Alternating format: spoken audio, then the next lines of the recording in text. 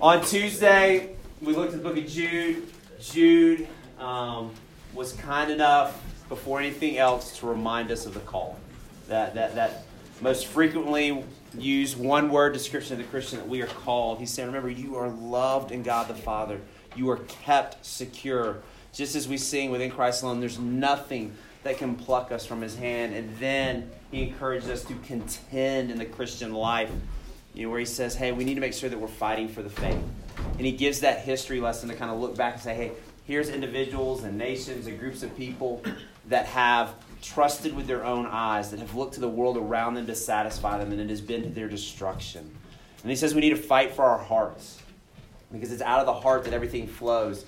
And we know that if we have a heart that is not healthy, a heart that is not working, that things die quickly. And so it's the same thing in the Christian life, is that heart needs to be built up. We saw that picture of the house on Mexico Beach, that it was still standing because it was properly built. And we looked specifically kind of at one of those ways on Wednesday, the ways in which through prayer that God builds us up. As we said, that gospel prayer begins with a grateful heart.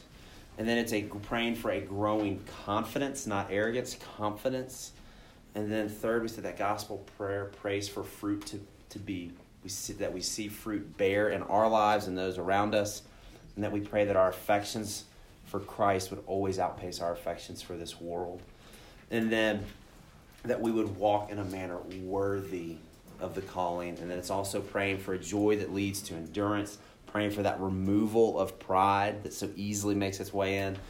And then that gospel prayer rejoices that, hey, we know one day God is going to make all things new. And until then, he is at work upon our hearts, sanctifying us. And so this passage this morning from Philippians 2, what you have here, Paul is writing to the church at Philippi. His purpose in writing this letter is to encourage the church to be progressing in their faith. He wants them to be clear that it's not come to Jesus and then it just stops. It's that word we used before, sanctification, that God has continued to be at work on our hearts, that we're growing. The idea, some of you play sports, and let's say, for instance, you play soccer. Is the idea that the first day you play soccer to your last day of high school soccer that you're the same soccer player? No. We sure hope not. And so the thing is in the Christian life, the desire, it's not that we become great because we're great, but it's, Lord, you've changed my heart.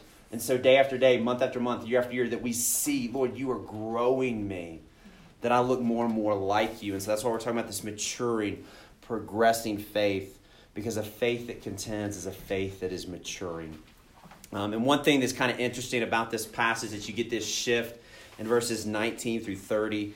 Kind of the previous 48 verses in the book of Philippians are kind of talking about, here's things what the Christian life looks like. Then you get Philippians 2, where you have the emptying of Christ, where he takes on flesh. It talks about that, just that beautiful, in a sense, gospel hymn. And here you get the lives of three individuals. You get Paul, you get Timothy, you get Epaphroditus, and kind of, hey, here's what the Christian life has looked like for them. And it shows, too, just how the Word of God stirs the hearts of its people to do various things. And that's what I love about the Word of God, is that the Word of God can stir the heart of the 14-year-old whose voice is cracking with every other sentence they utter. It can change the heart of the 48-year-old mom with 2 kids and a husband who acts like a kid. And they can also change the heart of that young dad with kids who's exhausted. And it changes the heart of the 83-year-old woman who knows she's never been in more pain, and that death is coming sooner than it ever has. And that the Word of God has the ability to speak at all stages of life and to all types of people. And you see that with these 3 individuals here. And one of the things, you kind of see some repetition on play in this passage. And one of the things about repetition is, in school, if the teacher repeats something, what is that telling you? It's important, probably. This is important. Probably going to be on the test. Probably should know this. And the same thing is in Scripture. When you see things repeated, it's like all of Scripture is important, but it's like, hey, wait, this is being repeated again. I need to take note. This is something. And so Paul does something similar here, but kind of showing here's what, not just one life, but here's what 3 lives changed by the gospel look like. And Paul's saying this is important. And so the other thing is this passage is a reminder that entitlement is something that needs to be eroding in our lives. Most of us come to life thinking we deserve things. But what the gospel says is we don't deserve anything, but we've been given everything by the grace of God. And so a maturing faith knows that entitlement doesn't have any place in it. So before we read, let's pray. Heavenly Father, we thank you for the beauty of your word. And Lord God, we do rejoice in that truth. Father, that Lord, even as your word is heard by, Lord, not just RYM here on this campus, but other groups, and then that your word is heard by different types of people, different ages of people, all throughout this world, that it is stirring hearts in a similar manner. Lord, we give thanks for that. And Lord, we pray this morning that your word would do its work upon our hearts. Lord, that we would be maturing in our faith. Lord God, that we would be longing for you. Get all the glory. In Jesus' name, amen. Hear the word of God. This is Philippians 2, starting in verse 19. Now I hope in the Lord Jesus to send Timothy to you soon, so that I also may be encouraged when I hear news about you. For I have no one else like-minded who will genuinely care about your interest. All seek their own interest, not those of Jesus Christ. But you know his proven character, because he has served with me in the gospel ministry like a son with a father. Therefore, I hope to send him as soon as I see how things go with me. I'm convinced in the Lord that I myself will also come quickly. But I considered it necessary to send you Epaphroditus, my brother, co-worker, and fellow soldier, as well as your messenger and minister to my need, since he has been longing for all of you and was distressed because you heard that he was sick. Indeed, he was so sick that he nearly died. However, God had mercy on him, and not only on him, but also on me, so that I would not have one grief on top of another. For this reason, I am very eager to send him, so that you may rejoice when you see him again, and I may be less anxious. Therefore, welcome him in the Lord with all joy, and hold men like him in honor, because he came close to death for the work of Christ, risking his life to make up what was lacking in your ministry to me. The grass withers, the flower fades, but the word of our God endures forever. The first thing that a maturing faith knows is it knows it is God who determines their steps. In verse 19, kind of that very beginning, I hope in the Lord Jesus to send Timothy to you soon, so to be cheered by news of you. I can remember my grandfather saying, and my grandparents didn't live too far from here. They lived in Crescent Butte, Colorado, and we would go visit. And before we would go visit, my grandfather would have this little saying where he would say, Lord willing, and the creeks don't rise. And it was silly, but there's actually some theological truth in it. Because the thing is he knew that it wasn't a guarantee that we would see each other the next day. Lord willing, in a sense, with the creeks don't rise, that things don't happen that prevent us from seeing each other. And Paul simply puts here, I hope in the Lord. Paul wants to send Timothy, and he knows that sending Timothy will be a great blessing to the church at Philippi. But what he knows ultimately is that it's the Lord who's going to determine if Timothy makes it there.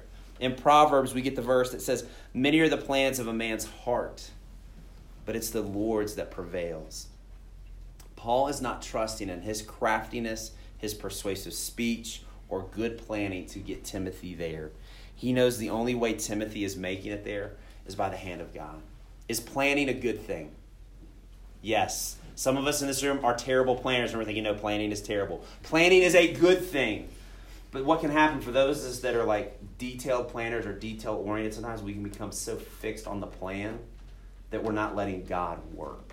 And because the thing is God will interrupt our plans. And sometimes God will interrupt our plans and it's like, this is not what I had planned, Lord. I can even remember I've had females who said, this is not what I had planned when I graduated from college. I was supposed to be married by now. And sometimes the Lord interrupts in ways. My wife was the opposite. She did not want to get married young. She wanted to graduate from college, but then the Lord interrupted her plans, and we obviously ended up getting married a lot younger than she had planned. The Lord works in ways, and so we need to be prepared for that. And then the other thing that kind of happens too, we tend to trust our own instincts, or we just kind of assume, hey, everything's going to be okay. You know, we go on a trip like this and we kind of assume, hey, we're going to get there safely. We're going to return safely. We play sports and we assume, hey, we're never going to get hurt. Or we go to school, we assume we'll get the needed grade. Or we'll assume we'll have lots of Christmas presents under the tree this next year. We assume we'll always go to the same school as our friends. We assume we never will move. We expect to go to the college of our choice. We have so many things that we may assume or expect. But the thing that we need to make sure is it's okay to plan, but we need to know that it is the Lord who determines those steps. And when we do that, that gives us that healthy perspective so we truly can mature rather than us trusting in ourselves. We're trusting in the Lord. And so the simple phrase, I hope in the Lord Jesus, at the beginning is a reminder that the Christian's hope, it's not tied to our desires or efforts. It is God who works and it is God who wills according to his good pleasure, as Philippians 2:13 says just a few verses before. And the thing is the thing I love about that is it allows me to labor in a different manner because I'm laboring for the Lord. And whatever the results are, whether they're some of the greatest results, some of the worst results, or even the other results of there are individuals that we as a church have prayed for a long time. We've prayed for healing or we've prayed for salvation. We don't see it. Sometimes we do, but it's the Lord's will. Lord, it is in your hands, the God who created it all. So the second thing that we see, a maturing Christian considers Christ more valuable than their own life. We live in a very narcissistic culture. A lot of y'all probably know what that means, but I love what the dictionary definitions say because it kind of highlights just kind of what a nasty sin this is. It says, an inordinate fascination with oneself, excessive self-love and vanity. Another definition says, gratification derived from admiration of one's physical or mental attributes. I sure hope none of us hey, that's what I want to be said of me. That's what I want people to think about me. When they say my name, that's what they think. Excessive self-love. Can't get enough of themselves. I don't think many people would label themselves as that, but most of us, we have a lot of these tendencies within us. There's just infatuation with seeking what's best for me. And I don't care what it costs others as long as I get what I want. And we see it polluting Christian communities, not just outside the Christian world. Because the thing is we consider our agenda, our likes, our preferences, our hopes, our dreams. We think that those are more important than Christ. And this is not what we would say with our mouths, more than likely. But this is what we would say by our actions. And we don't live, some will say, hey, this is the most sinful generation that has ever lived. No, it's not. We sin differently than previous generations. And one of the things that is very evident is we have things within our culture that produce narcissism in ways that probably was not as prevalent in other cultures. Can y'all think of some ways in which our culture just kind of, it just puts it in us from a young age to love ourselves? Is there anything that comes to mind? Social media. Social media, that's kind of a pretty easy one right there because we even think of, what are most of the pictures that make it on a social media called? Selfies. Most of the ones that you would see on social media are selfies. And a lot of y'all probably know what public relations is. Businesses, colleges, even sports teams have public relations. And what they're trying to do is make our company, make our school look as good as you possibly can. And in a lot of ways, that's what social media is for us individuals. How can I make myself look as good as I possibly can? I've become my own PR firm. What are other ways in which our culture is saying, hey, it's, I like the identity crisis, like what am I supposed to be, like who are other people telling me I am? Yeah. Is I'm gonna let other people define who I am rather than God says who I am. How many of y'all have walked through the checkout register at the grocery store? You see some of the magazines there? You see some of the things on there? How to find your perfect mate, how to lose 15 pounds in 2 weeks, how to have the six-pack of your dreams, how to build your dream house. Essentially, what are all those little taglines saying? Or we can give you something. Yeah. Here, this is about you. Here's how you can become better. And what's funny is when I went to visit TCU, eventually went to TCU, their slogan at the time, and while I was at school there, was TCU. It's about you. That is the absolute worst thing a college student ever needs to hear, because the most narcissistic time for most of us is college. And one of the things, some of you are about to head off to college or just kind of store this away, you are going to have the tendency when you go off to college to think that mom and dad knew nothing, and you're going to come back and think, I've got it all figured out and I'm going to show mom and dad what's up. Don't do that because you'll pay the price later. Mom and dad really, they don't know everything, but they know a lot. Don't come back arrogant. College just, for some reason, breeds it in us.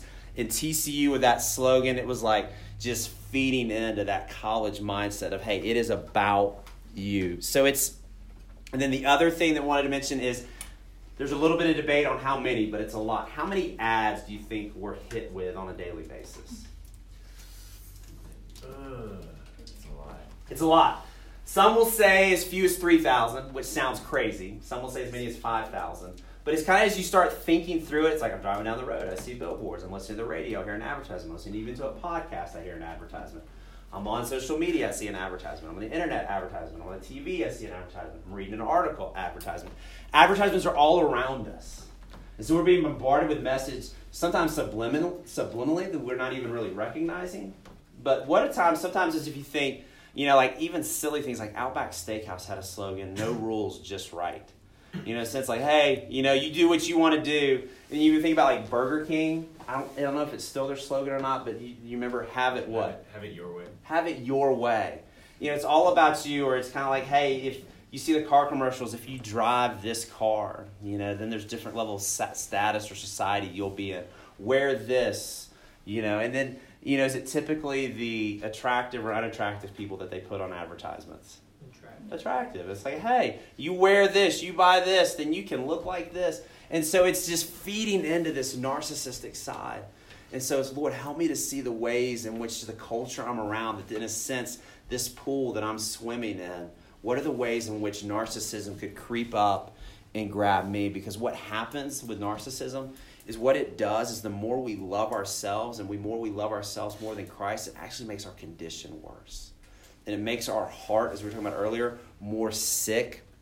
Because what sin does, sin separates us from God. But it doesn't only separate us from God, but it separates us from other people. And one of the things that I love that Richie pointed this out last night is isolation, anxiety grows, worry grows. And it can tend, when we sin, when we love ourselves a lot, it can separate us from other people. And we can end up being in isolation from others. And we need other people. And that's what I love about the Christian life is, hey, we need others. And when we love ourselves too much, it keeps us from having good, genuine relationships with those around us. And then the other thing that we see in this passage, where is Paul writing from? Prison. And prison today is still not a place that I have any desire to go. But prison today, most of the time, is climate controlled. 3 meals a day. They may get to lift weights in the morning, watch some soaps in the afternoon. Don't think that's the way it was for Paul. Just going out on hunts probably was not the most comfortable place to be. Probably not as comfortable as modern day prisons. But why is he there? Is he there because Paul was about Paul? No. If Paul was about Paul, he wouldn't have been in prison. Paul was an esteemed member of society before he fell in love with Christ. And then Epaphroditus, what does the passage tell us about Epaphroditus? Why was Epaphroditus sick? Because he was laboring for the gospel. Most of us in 21st century America, we're not going to lose our lives for the gospel. We're not going to get even some of these health issues that come up are not going to come up now because of modern medicine. But does it still cost the 21st century Christian?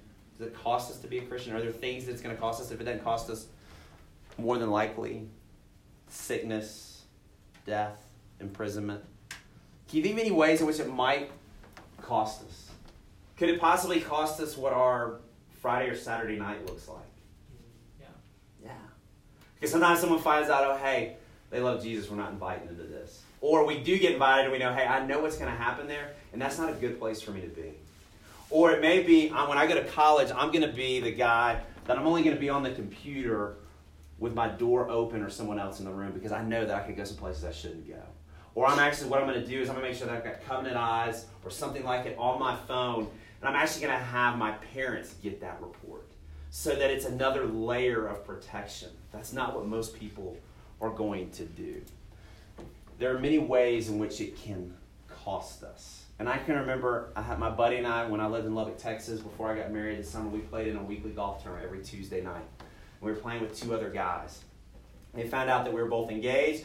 And they found out that we both weren't having sex with our fiancés. You know what happened?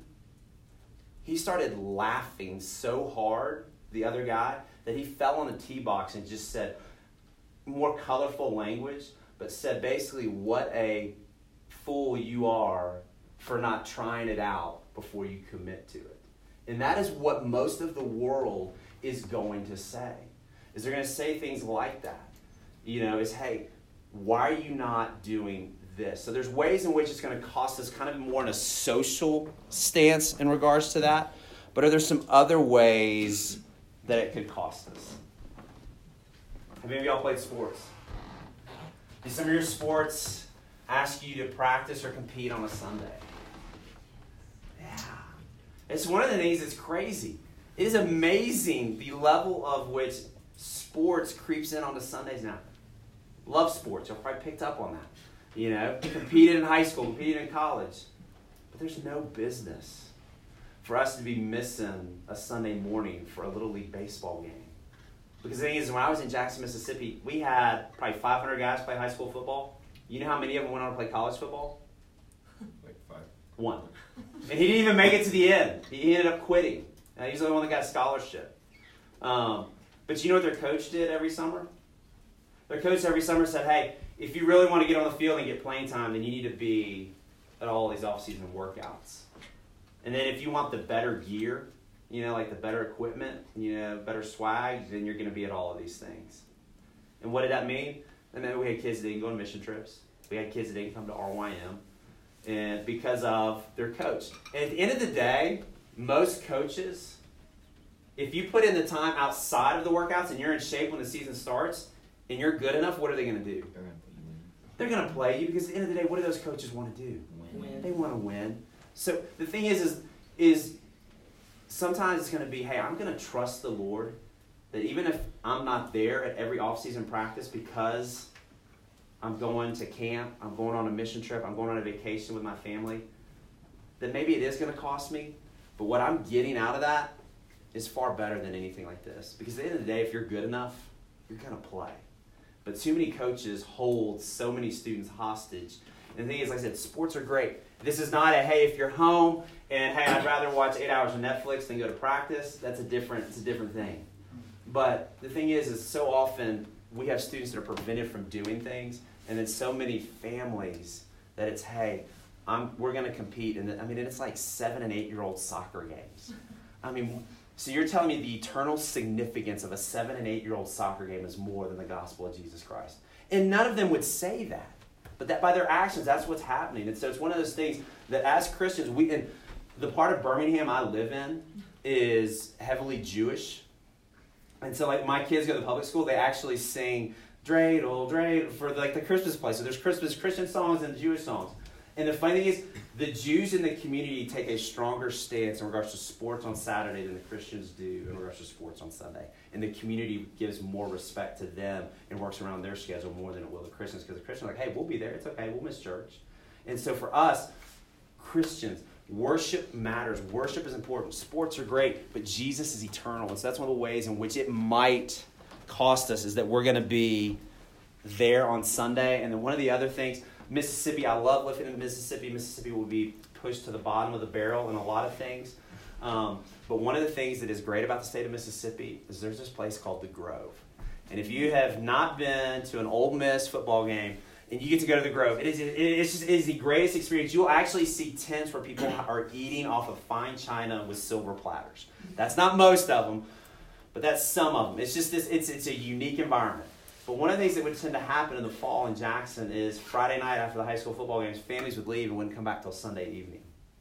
And because the social setting. And so even we have to think through, hey, when I'm on vacation or I'm out of town, am I going to be at worship on Sunday where I am? Worship matters. Worship is important. And people are going to look at us like, what do you mean? Hey, like there? Hey, it's the Grove. This is an Ole Miss football game. That only happens 6 or 7 times a year. And so it's going to cost us in different ways than it did prior generations. And it's not going to be typically for us death, imprisonment, sickness, but it's going to be far more on that social side. But when we say, hey, church matters more than this, it still leaves a resounding impact in the lives of those around us because they love that Jesus more than this sport, this activity, this event, the lake, the beach, fill in the blank. But a maturing Christian endures the cost because they know Jesus is worth it. And the third thing that we see is a maturing Christian has a genuine love for others. Going back to that repetition part, one of the things about a maturing faith, a contending faith, Scripture over and over. And if you read through the book of 1 John, it is like love one another, love one another, love one another. I mean, it's basically saying you can't be a Christian if you don't love other people.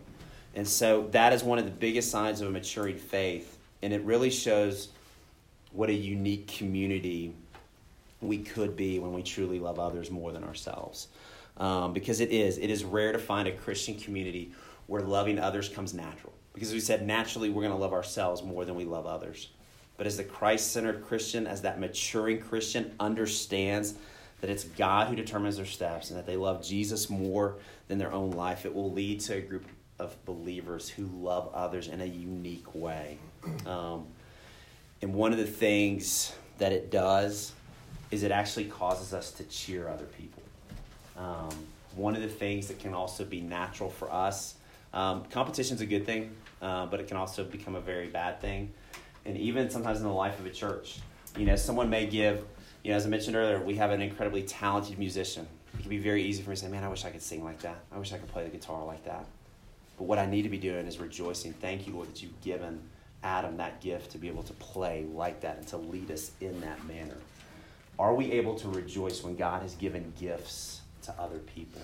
And that's the thing, is that is one of the signs of a Christian who's maturing, is instead of tearing them down, is that we're lifting them up. And even kind of another example, when I was in Texas growing up, and I don't know if it's still that way for those that live in Texas, but the top 10% of every graduating class automatically got in to any public school. And so it became very competitive to get into the top 10%. So sometimes if people heard that someone didn't do too well, that, for me at that time, it was a 6-week semester. If they heard they didn't do well, I was like, they weren't broken up about it because like, hey, that means I vault up and I may get that. I mean, my wife, for her essay to the University of Texas, she said, I'm top 10%, you have to accept me. That was the extent of her essay, because, that was the truth. That's all she had to do. She didn't have to write a long essay. And so, that makes for a very competitive environment. So sometimes we can relish in someone else's shortcomings. But in the Christian life, we rejoice in the gifts that God has given other people, even if that means elevating them above us. And that is Paul here. He is excited that Timothy and Epaphroditus are able to be used in the church at Philippi, and he entrusted the work to other men, because the thing that Paul could have been doing, Paul could have said, hey, I'm in prison because of y'all. I'm going to send the B team. In fact, this may even be the C team. They're not as good as me, but I'm going to send them anyway. They'll do until I get back. No. Paul is building these brothers up. He is setting the table for them to be incredibly successful when they go to the church of Philippi. And Paul could have taken every opportunity to boast about himself, but instead he boasts about what God has done in these two individuals' lives. And one of the things I love, when I was in Jackson, towards the end of my time there, our senior minister, Ligon Duncan, had stepped down. He was taking a position with RTS, and another pastor came to take that position. And one of the things that I saw is I only saw him talk glowingly of this new senior minister.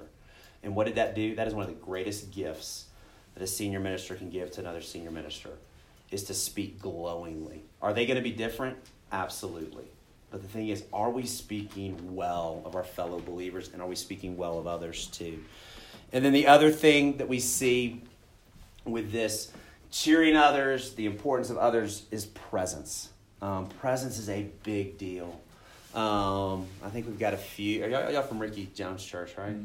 Mm-hmm. One of the things, my buddy in Mississippi was an RUF intern at Mississippi State under Ricky Jones, and Ricky Jones gave him this advice: crawl to weddings, run to funerals. It is some of the best advice I have ever heard, because the thing is, my natural inclination is to run to a wedding because, hey, that's a party, that's fun, that's exciting.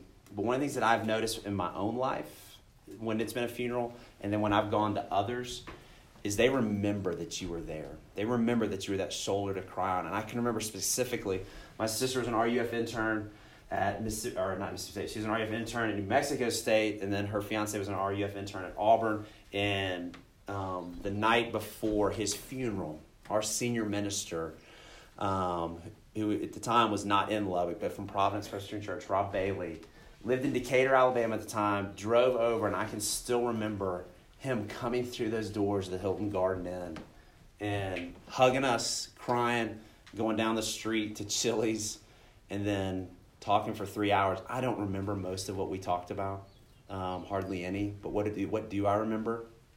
He was there. And then I can remember a few years after that when I was on staff at First Pres in Jackson, we had a minister who had an affair with someone else on staff. And you can imagine just what that brings about in the life of a church. And we had one of our former pastors, Derek Thomas, had moved to South Carolina. And in the midst of his busy schedule, flies down Monday morning, and he's meeting with staff member after staff member, crying with us, praying with us, talking with us. And again, I remember a little bit more of what he said. But what do I remember the most? His presence.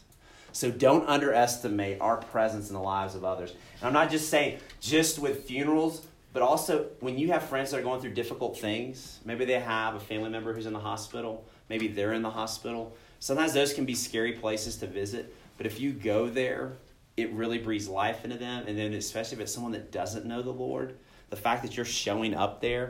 And the other thing too is a lot of times if you say, hey, may I pray with you? Most of the time they're not going to push back against that. So step in, lean in to those opportunities.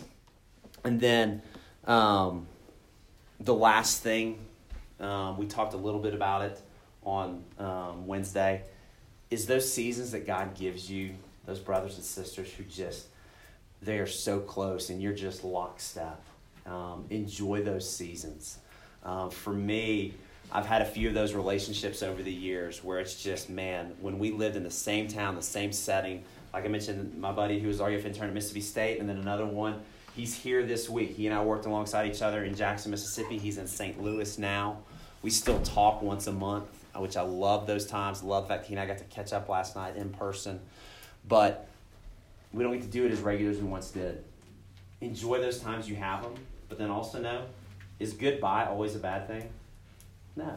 Is that there are going to be seasons that God brings us together, and then there's going to be seasons that God sends us away from each other. Be grateful for those times, but then also right here, when we see it, we see that love that Paul has for these brothers. But what's he doing? He's sending them out.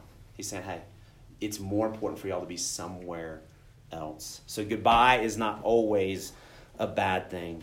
So the prayer as we go back to the different churches that we're a part of is that we would become these unique, radical communities that actually love others more than we love ourselves. Because the thing is you know what a refreshing place that would be, whether you were a junior high student, especially as a high school student, where it's like, man, people actually love me, and they care for me more than they care for themselves.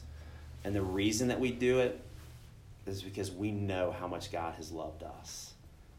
That's why it's so important. Remember the call. Remember the call. Remember the call. Let's pray. Heavenly Father, we thank you for this week. We thank you for this time. We thank you for the time that we've been able to be in your word individually, the times that we've heard it taught, the times that we have sung it. And Lord, we thank you for your glory and majesty that surrounds us constantly out here. And Lord God, I pray that it will remind us of how much we are loved in you. And Lord, that as we go forth from this place, that our faith would continue to mature. And Lord God, that we would be unique communities in the different parts of this country that we are. And Lord, that we would begin to love you more so that we can love others more. Lord God, get all the glory. In Jesus' name, amen.